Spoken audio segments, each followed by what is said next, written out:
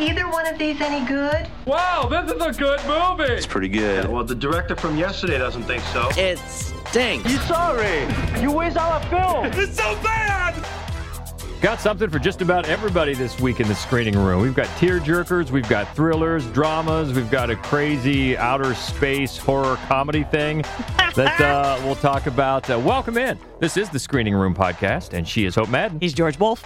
And we're from madwolf.com, and we'll also get updated on a host of new release dates for a lot of movies, some big ones, too, when we check in with the Schlocketeer. But let's start out this week with a true life story. After receiving life-altering news, a couple finds unexpected support from their best friend, who puts his own life on hold and moves into their family home. This is called Our Friend. You've been gone for 3 months now. I thought that you were going to be gone for a couple weeks. What changed? I got here and I saw that one person can't do this job. I'm still a valid person, Yeah, you Matt. are, but you gotta take it. Don't get out! I don't think you're this upset because I'm late. What's happening to Mom? I think you're mad because Mom is sick. Why are you so hard on your dad? Oh, Molly, you've broken my body. I saw you smile. People don't look at me when they talk to me anymore. You're the most beautiful woman I've ever seen. You always will be. You know, you don't have to stick around. Nicole's my best friend, too. I'm happy to be here. Grab the Kleenex. Yeah, this is for sure a tearjerker, and it's based on a magazine article from about 5 years ago from a guy who went through this, unfortunately. He lost his wife at the age of 34 to cancer, and when he was writing the story, he didn't really know at the beginning of writing it that what it was really going to turn into was more about their best friend. Yeah. Who did put his own life on hold and move in and stay for a long time to just help take care of them. And that is Our Friend, and he's played by Jason Segel. And the couple is Casey Affleck, and the woman fighting cancer is Dakota Johnson. And right there, a movie like this is really gonna hang on these performances, and they are all great. Dakota Johnson, I don't think, has ever been better. And she's always good. She really is. I mean, people who remember her only from those Shades of Grey movies, you need to check out some of her other work, because she's really very strong. Yeah, and I think she's just been growing with each role. Mm-hmm. She really has. And this one gives her a role with a lot of, obviously, a big arc. And a lot to dig into, and she really comes through. And, of course, Casey Affleck is an Oscar winner. This is the type of role, a man trying to keep up the stoic strength while fighting off the emotions brewing underneath. That's perfect for him. That's his wheelhouse.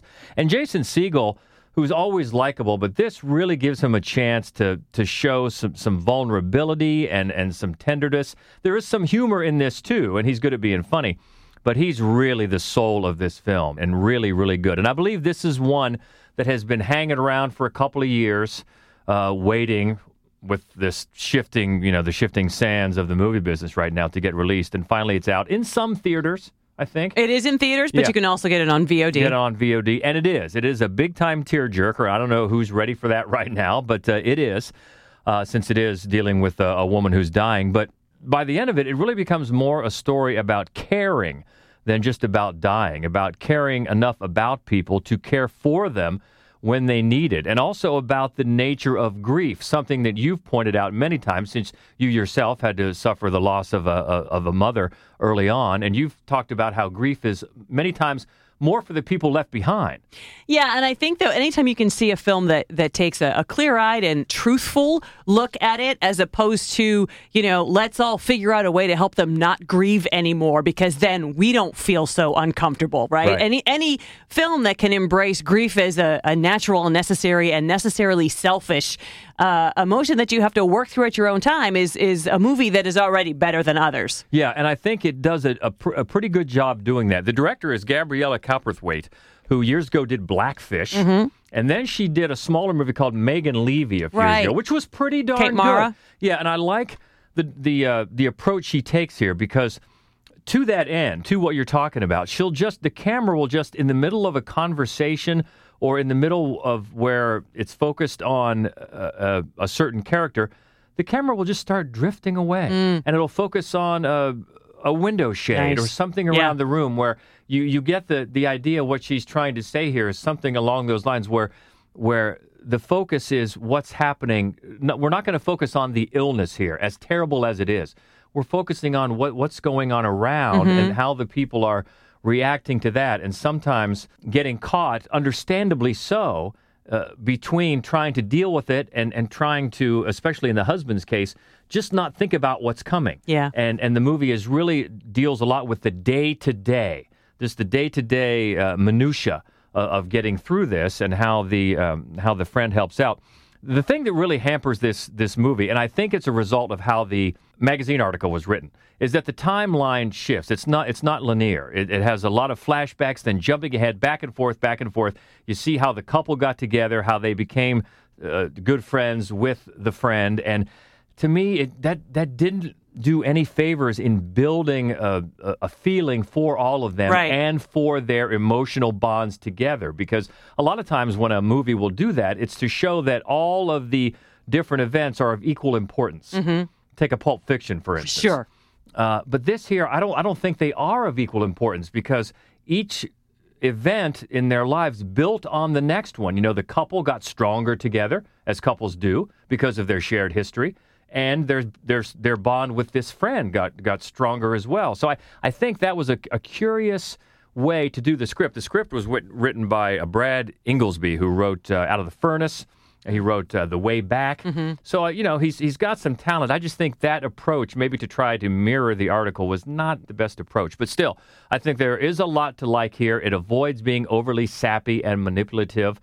But you're right. Get the tissues out because you will need them. But you'll also enjoy 3 really good performances. And 2 cute little girls. Oh, the girls are great. They're great. And the scenes they have with Jason Segel especially are so charming. Very, very charming. So all in all, a lot to like about a better than your average tearjerker, and that is called Our Friend. Let's go to Netflix next. They've got a new release every week, and this one is the epic journey of a poor Indian driver who must use his wit and cunning to break free from servitude to his rich masters and rise to the top of the heap. It's called The White Tiger. I want to break free. They had plans. I had plans too.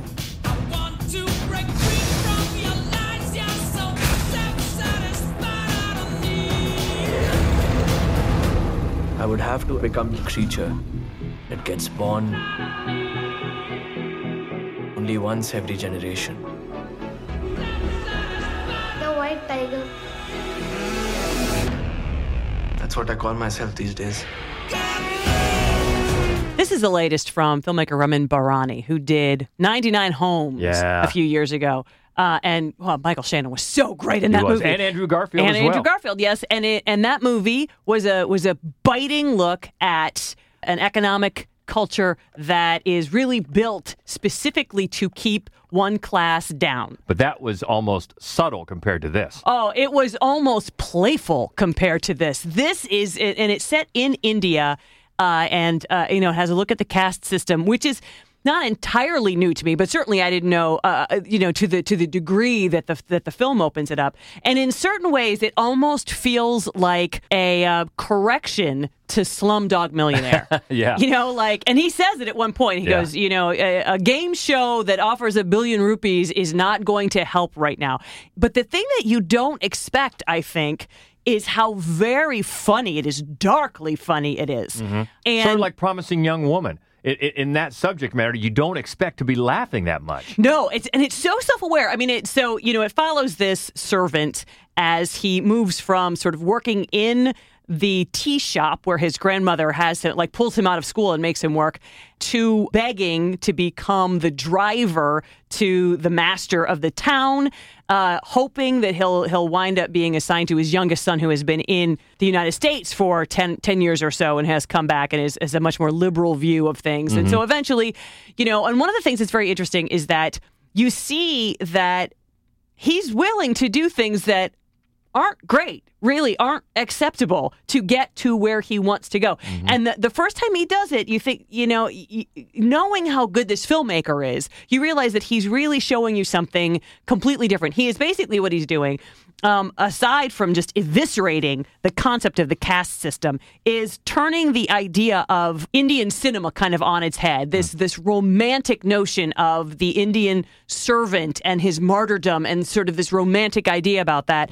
And also also Bollywood. And there's a great last shot in the movie that I absolutely loved. And I think that it's going to go over the heads of a lot of people who haven't seen many Bollywood films. But for those of us who are fans of it, it was just a great last shot. The movie's based on a beloved book that has won many awards, and I'm not going to be able to think of the name of the author. The author is Aravind Adiga. Again, it just eviscerates the concept of the caste system, and the direction here is so just magnificent in the way that the camera pulls in images from the background or does these long sort of tracking shots that mirror the changing attitudes and dispositions of the main character. And there are a couple of really visceral turns. It's a very dark and twisty, it's a thriller, really. And I know that the description doesn't make you think that, but it is. It's a thrill ride of a movie, and it's so subversive. It's so smart.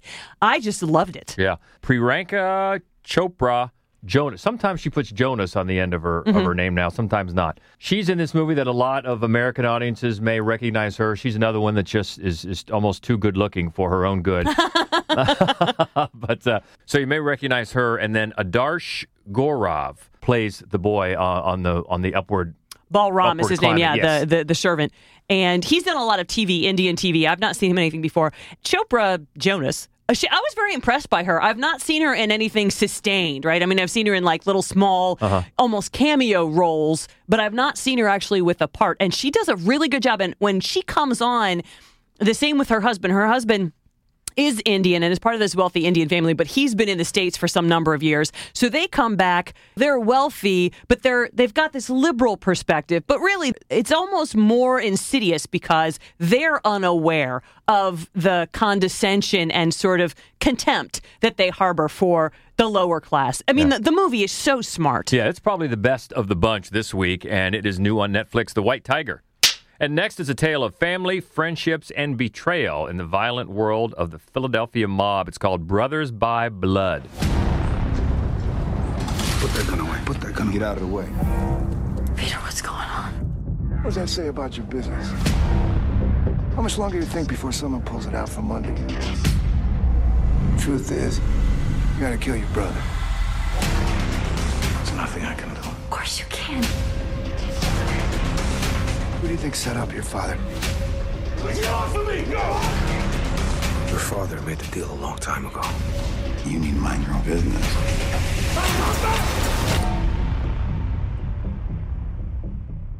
You have to be on my side. You're my brother. This is now called Brothers by Blood. It started out as being called The Sound of Philadelphia. So in case you're looking for it and gets confused, it's now called Brothers by Blood. Right. And it's based on a novel called Brotherly Love because it's set in the city of brotherly love. Right. And the whole thing is just very paternal. But I was a little bit excited because of this cast. Matthias Schoenhardt, who is always good in every single thing. Yeah, he is. You know, he's so good. And then Joel Kinnaman, who also is usually good. And they play not brothers at all, but cousins. There are no brothers, in fact, in this movie. Not one. There are no brothers in this movie, by the way. And they're part of the Philadelphia mob. Joel Kinnaman is a bit of a loose cannon. He doesn't think he's getting enough respect. He really wants to take over the business. And Schoenhardt plays his brooding, quiet, get the job done, rein him in kind of, and I mean, so Mean Streets, right? Or The Drop. Yeah. Or, it's 100. It's 100 different movies. Yeah. And that's the thing. Absolutely nothing about this movie separates it from 100 different movies you've seen. Absolutely nothing. Everything about it is competent enough. The performances are sound enough. It's funny because just late last year, I saw one just like Jungle Land. Remember? Yes. It was just like, we've seen this a million times. Not that, these performers are good, but we've seen this story over and over and over. And after a while, you just think, what are you bringing new here? Yeah, nothing. Not a single thing. And that's really unfortunate because I like a good mafia movie. Yeah. They're hard to make that they don't feel like they're just repeating information. But the thing about this movie is it doesn't even try to feel like it's not just repeating information. Everything is borrowed. Everything is obvious. Performances are fine. There's no reason to watch it. Yeah, just nothing new for Brothers by Blood. Hey, speaking of brothers, how about an inside look into the fascinating life, career, and survival of the most unknown famous entertainer in Hollywood? It's called Stallone, Frank, that is. Please welcome Frank Stallone. Frank Stallone. Frank Stallone. Frank Stallone. Frank Stallone. Frank Stallone. Frank Stallone. He likes to talk a lot. He can talk. He's a force. He's the real deal. I don't think the public took him serious. People are going to be thinking of Sylvester Stallone. You just think of him as soon as you see Frank. It's not easy because you live in the shadow, and every time you get a great job, people say you probably got that because of your brother. He didn't. He got this because of his talent. I always wonder what has kept me in this game. But, I just keep coming back to it. I love it. I remember when we got offered the screener and you were like, yes, please. It's interesting. I do like the title because it's self-aware enough to go, yes, we know when you hear the name Stallone, you're not thinking of Frank. No. Okay, so we're off on the right foot there, okay? I like that. But then you see that at the top of the credits, the producer, Frank Stallone. Yeah, problem. Okay. And if you don't know Frank Stallone, he did have a great big pop hit in 1983 called Far From Over. From what again? From the movie Staying Alive, which directed by Sylvester Stallone, and it was the sequel to Saturday Night Fever. So he's been a musician. He had that one hit. He also, if you remember Rocky, he's the guy singing Take You Back, around the fire there.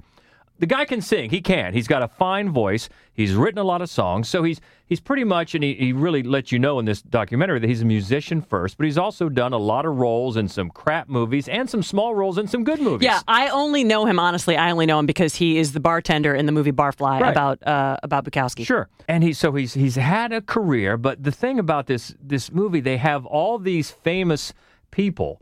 Everyone from Billy D. Williams to Talia Shire to Schwarzenegger to just coming on and just gushing about what a great guy and a great entertainer, just all around powerhouse Frank Stallone is. So much, though, that it's just like, really? It just seems so manufactured as a marketing piece. And then you got him. One of the things all these people say about him is that he likes to talk. Well, we see. Yes, he does. And he likes to tell these stories about his career that kind of sound like tall tales, and they're not really specific, and they jump around all over the place. He does have a little bit of nice humor about himself, but then as he just keeps going back to the fact that he was always hurt by the baggage of being known as Rocky's brother. I'm like, okay, but then as he hits these high points in his career, you realize that all those high points have one thing in common: the fact that he's Rocky's brother. Right. And so that's the elephant in the room here. That is just not, that's where you need to be a little bit more self-aware. And it's only about 73 minutes, and it's fascinating in such a weird way. And you get a little bit of commentary from Sylvester Stallone, and you see some old pictures and, from the family and things like that. So, but in the end, it's just trying to convince you, I think, that Frank Stallone is worthy of a documentary. And you're not convinced. Yeah. It's just such a weird, it just seems like such a marketing tool. Like, hey, here I am. Give me some jobs. Although they show him still, he does shows, and he's kind of singing the Sinatra type of music now, and great. And I'm not taking away from the fact that he does seem to have talent, especially musical talent, and he has done some decent acting roles. But a documentary? Nah. Don't know about that. So that is Stallone. Frank, that is. Hey, let's get even weirder now. After unearthing a gem that controls an evil monster looking to destroy the universe, a young girl and her brother use it to make him do their bidding. This is Psycho Goreman. Is that fear I smell? Your planet will be torn to pieces, and I will Mimi, treat your look. angry screams as I rip. Is this yours? Oh. B? Oh my god. The gem of Paraxidike. Whoever wields it is able to command me. Go over there and wait for us to come back in the morning. You will suffer an eternity for this. Mom, Dad, I want you to meet Psycho Goreman, or PG for short. I will bathe in your blood. Don't worry. Be worried. This movie had one of our names all over it. It did. Yeah, this is the kind of thing that really doesn't interest me whatsoever. But as it started to play out, and I started laughing, I'm I'm like, okay, I like the humor of this. It's by the guy that did The Void a couple of years ago, Steven Kostanski. And it's just utterly ridiculous, but its sense of humor I appreciated. Yeah, and it's nothing like The Void at all. If you're a fan of that film, this might seem like a hard left, but he also made Father's Day, which is a little more in line with this. Just a ridiculous lunatic comedy, but as far to the just disgusting and debauched as Father's Day is, this goes the other direction because it feels for all the world like a Saturday live action kids show, yes. With the costumes to match. Right, exactly. And the production values to match and the budget to match. Yep. And the attitude, there's just a lot more blood. Yeah. And the girl who has this gem that controls PG, she calls him, is great. Nita Josie Hanna plays Mimi, and I thought she was fantastic. Oh my God, she's her hysterical. Attitude Perfect. And her timing, I loved it. Absolutely perfect. And the movie, one of the things I love about the movie is that you've got this sister and brother, and the sister is just a bad kid. She's just bossy. Nobody can tell her what to do. She's a little bit of a bully. Her whole attitude is, do not tell me what to do. And her brother is a little bullied by her. You would expect, especially given the kind of kids show mentality that the movie has, that she's going to learn her lesson in the end, and he's going to. But the movie is so twisted, it's so subversive that you never know what's going to happen. I thought it was, first of all, incredibly fun. I thought it was really, really funny, and I was so happy to see Adam Brooks. Adam Brooks plays the kid's father, and of course, he's the father in Father's Day, and he's also in the movie The Editor, which you haven't seen, you should see. And so as soon as I saw him, I immediately got a sense of the tone that the movie was going to be hitting once we found this monster. And then he's got that great line about the Iraq War that I busted out laughing. So especially for a $5.99 rental, we think you're going to have a lot of fun with Psycho Goreman. Next is a raw and intimate documentary that captures the struggles of patients and frontline medical professionals battling the COVID-19 pandemic in Wuhan. It's called 76 Days.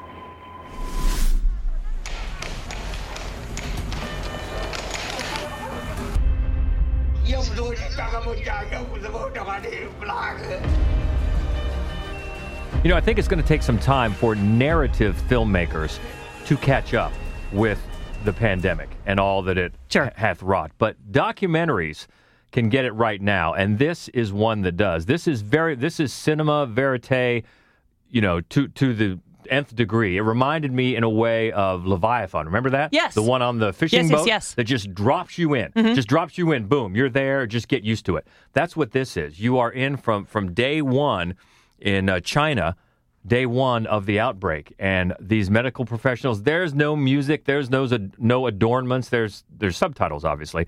But other than that, you just try to keep up with them trying to keep up. And the opening is just so intense and it's gripping.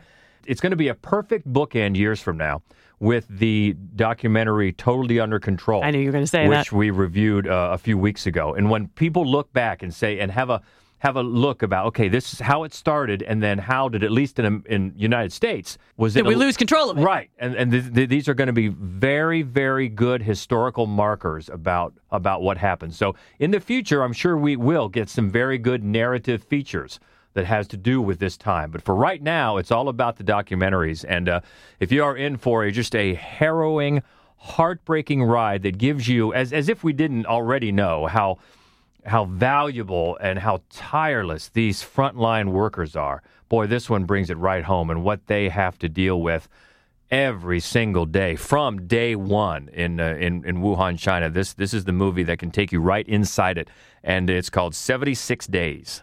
Next, we've got a modern Western inspired by the real-life no man's land areas along the Texas-Mexico border. This is called No Man's Land. This ain't fair. They were on our land. Shot a boy in the back. Hey! Hey! How dare you chase our son off Mexico like he's some criminal? Things can get a lot worse. Tell him to come home. No father should bury his son. Sometimes you have to close your eyes and start over to see things clearly. I don't know if I can fix what I did down here, but I gotta try.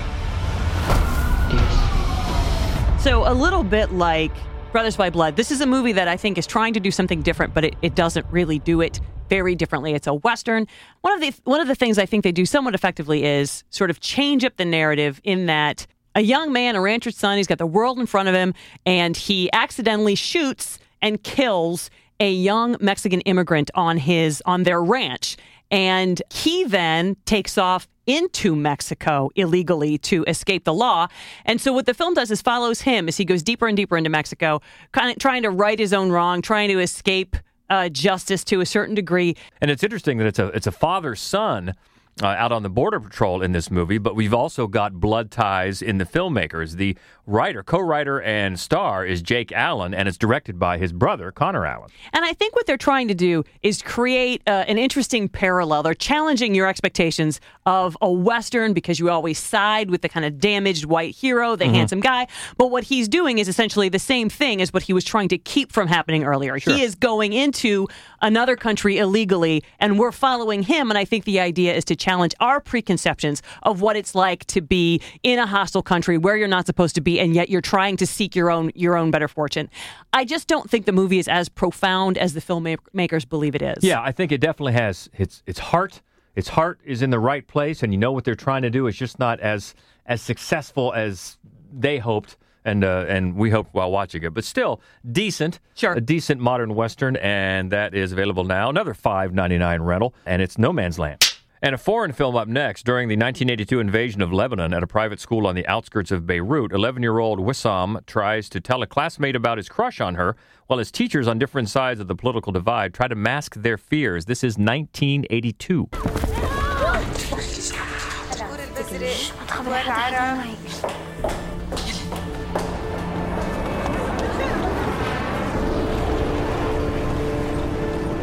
Matt Weiner wrote this review for us, and one of the things that he was impressed by was how well the movie takes a very intimate, close look at what could otherwise be sort of war movies.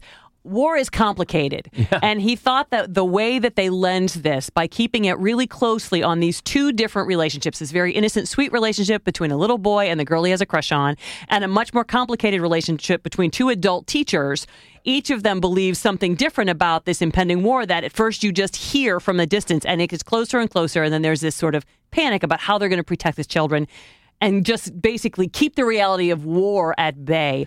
It's a flawed film, but it's definitely worth checking out. Yeah, he also had some ideas on the metaphors at work here and how they go right up to the point of maybe overdoing it and then pull back. But he has definitely some interesting thoughts on a movie that he did enjoy, and you can check out that review by Matt Weiner at madwolf.com, and that's 1982. Next up is the story of Mo, a practicing Muslim living in West Hollywood, learning to navigate life post-heartbreak, when he meets Cal, an all-American guy who surprises him by offering to break fast with him during the holy month of Ramadan. This is called Breaking Fast. How often are you two breaking fast? I don't know, like every night? Every night? You mean to tell me your immigrant mother would allow you to be like this and have no opinion about it? My immigrant mother is nothing like what you see on TV.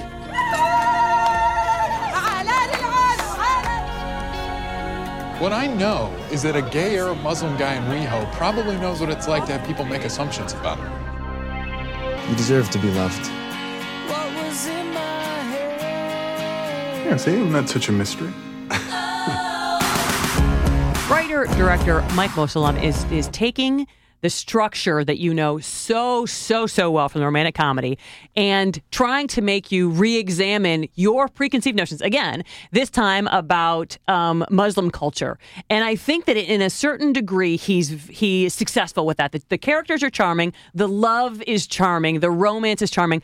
The fact of the matter is, it's so wedded to the steps of a romantic comedy that it kind of strangles the life out of the story. Rachel Willis reviewed this movie for us on madwolf.com. I think that her thoughts are very similar to ours. Yeah, and you can check that full review out on the website, and that's Breaking Fast.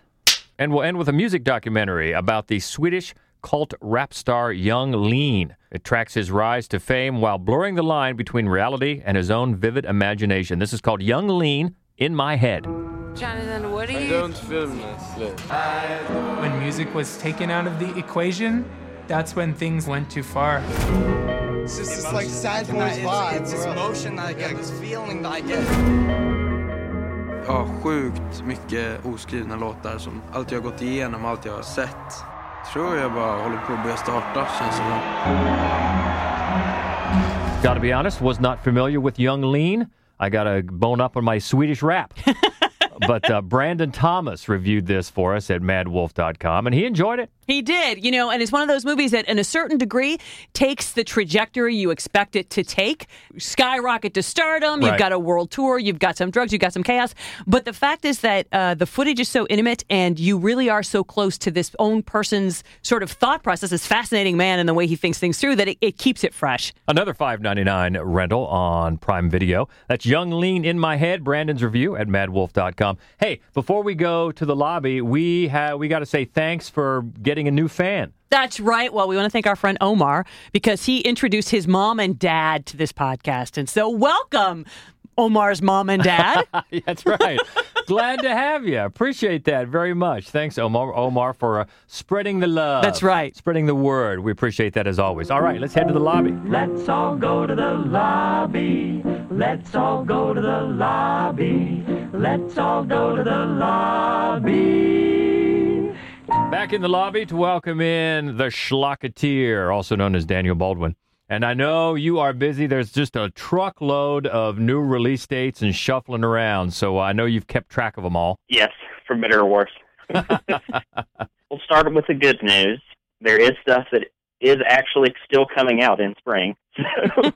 Lionsgate yanked their Kristen Wiig comedy Barb and Star Go to Vista Del Mar. Oh, they did. I love that trailer. Just for, have you seen the trailer, Daniel? Yes, I have. Just for the kid. The kid on the bike. The kid on his bike singing Barbra Guilty. Streisand. Oh, my God. I don't know about the rest of the movie, but I want to see it just for that. Well, they were originally going to put it out in summer from when they had postponed it from last year, but now it's coming to VOD on February 12th. Oh, okay. You're going to see that a whole lot sooner. CBS All Access will transition into Paramount Plus on March 4th. I know we had talked about that previously. And despite selling off most of their upcoming movies, they do have one exclusive film that will be showing up on it this spring, and that's the third SpongeBob movie, Sponge on the Run. Sponge on the Run. I like it. Joe Carnahan's sci-fi actioner Boss Level is hitting Hulu on March 5th. And Warner Brothers moved up the release of Godzilla vs. Kong from late May to March 26th. Yeah, that's causing a stir. People are excited about that. Okay, here's the thing, quickly, because Hope and I got into this last week. Mm-hmm. Well, if Kong is fighting Godzilla, okay, Godzilla can shoot that heat ray. Isn't that game over? He's got that heat ray. You would think so, but I don't know anything personally about the film, and obviously the trailer for it drops this weekend, but just based on spotting the toys in Walmart, which went up last year, despite the movie not coming out yet, Kong seems to have fashioned himself some sort of gigantic axe, and maybe that'll even the odds a little bit. An axe. He's got an axe. Yeah. An axe against a fire-breathing. Okay. The big electric rays that he remember in the last one, he really brought him up from his toes all the way through his, I have questions. Hopefully they'll be answered. Mm-hmm. Okay. Yeah, all but right, an axe. All right, so I took a left turn there. Sorry, go ahead. We can get a little artier for a bit if you want. Yeah. Disney and Searchlight have said a bunch of new releases for pretty much a lot of remaining Fox films that they still had. David Bruckner's thriller The Ninth House is coming out on July 16th. Michael Showalter's The Eyes of Tammy Faye is arriving on September 24th. Nice. Scott Cooper's horror movie Antlers is now set for October 29th. Saw that. Yay. And Guillermo del Toro's remake of the classic noir Nightmare Alley is coming on December 3rd. Woohoo! Okay. Beyond that, Universal postponed their Tom Hanks sci-fi movie Bios to August 13th. And Warner Brothers pushed back the release of their Sopranos prequel movie, The Many Saints of Newark. It was originally going to come out in late March. They moved Godzilla vs. Kong into that date, and they pushed Newark back to September because apparently it's getting a lot of awards buzz from screenings that they've had, and they don't want to push it this year, so they're going to save it for next year. Next year's awards season. Mm-hmm. Well, I guess this year's awards season. Right. Weird to talk about it that way because we had two. Right. But the big news came yesterday. No Time to Die has officially moved 6 months back to October 8th, and then right after that happened, a big wave of Sony changes came. Yeah. Sure. I think they were literally waiting for Bond to blink before they did. I heard they changed the title of Bond to just Die Already. Or plenty of time to die. Well, they can't use Die Another Day because they already did that one. But So all these dates, they're etched in stone. They're not changing, right? Oh, sure. Yeah, I'm about ready to lay a bunch of Sony dates on you that will probably all shift again. Okay. Morbius had just been moved to October 8th. Obviously, they don't want to put Jared Leto up against James Bond, so they've shipped it off to January 2022 now. They've moved their Cinderella movie back from February to July 16th. Peter Rabbit has bounced from April to June 11th.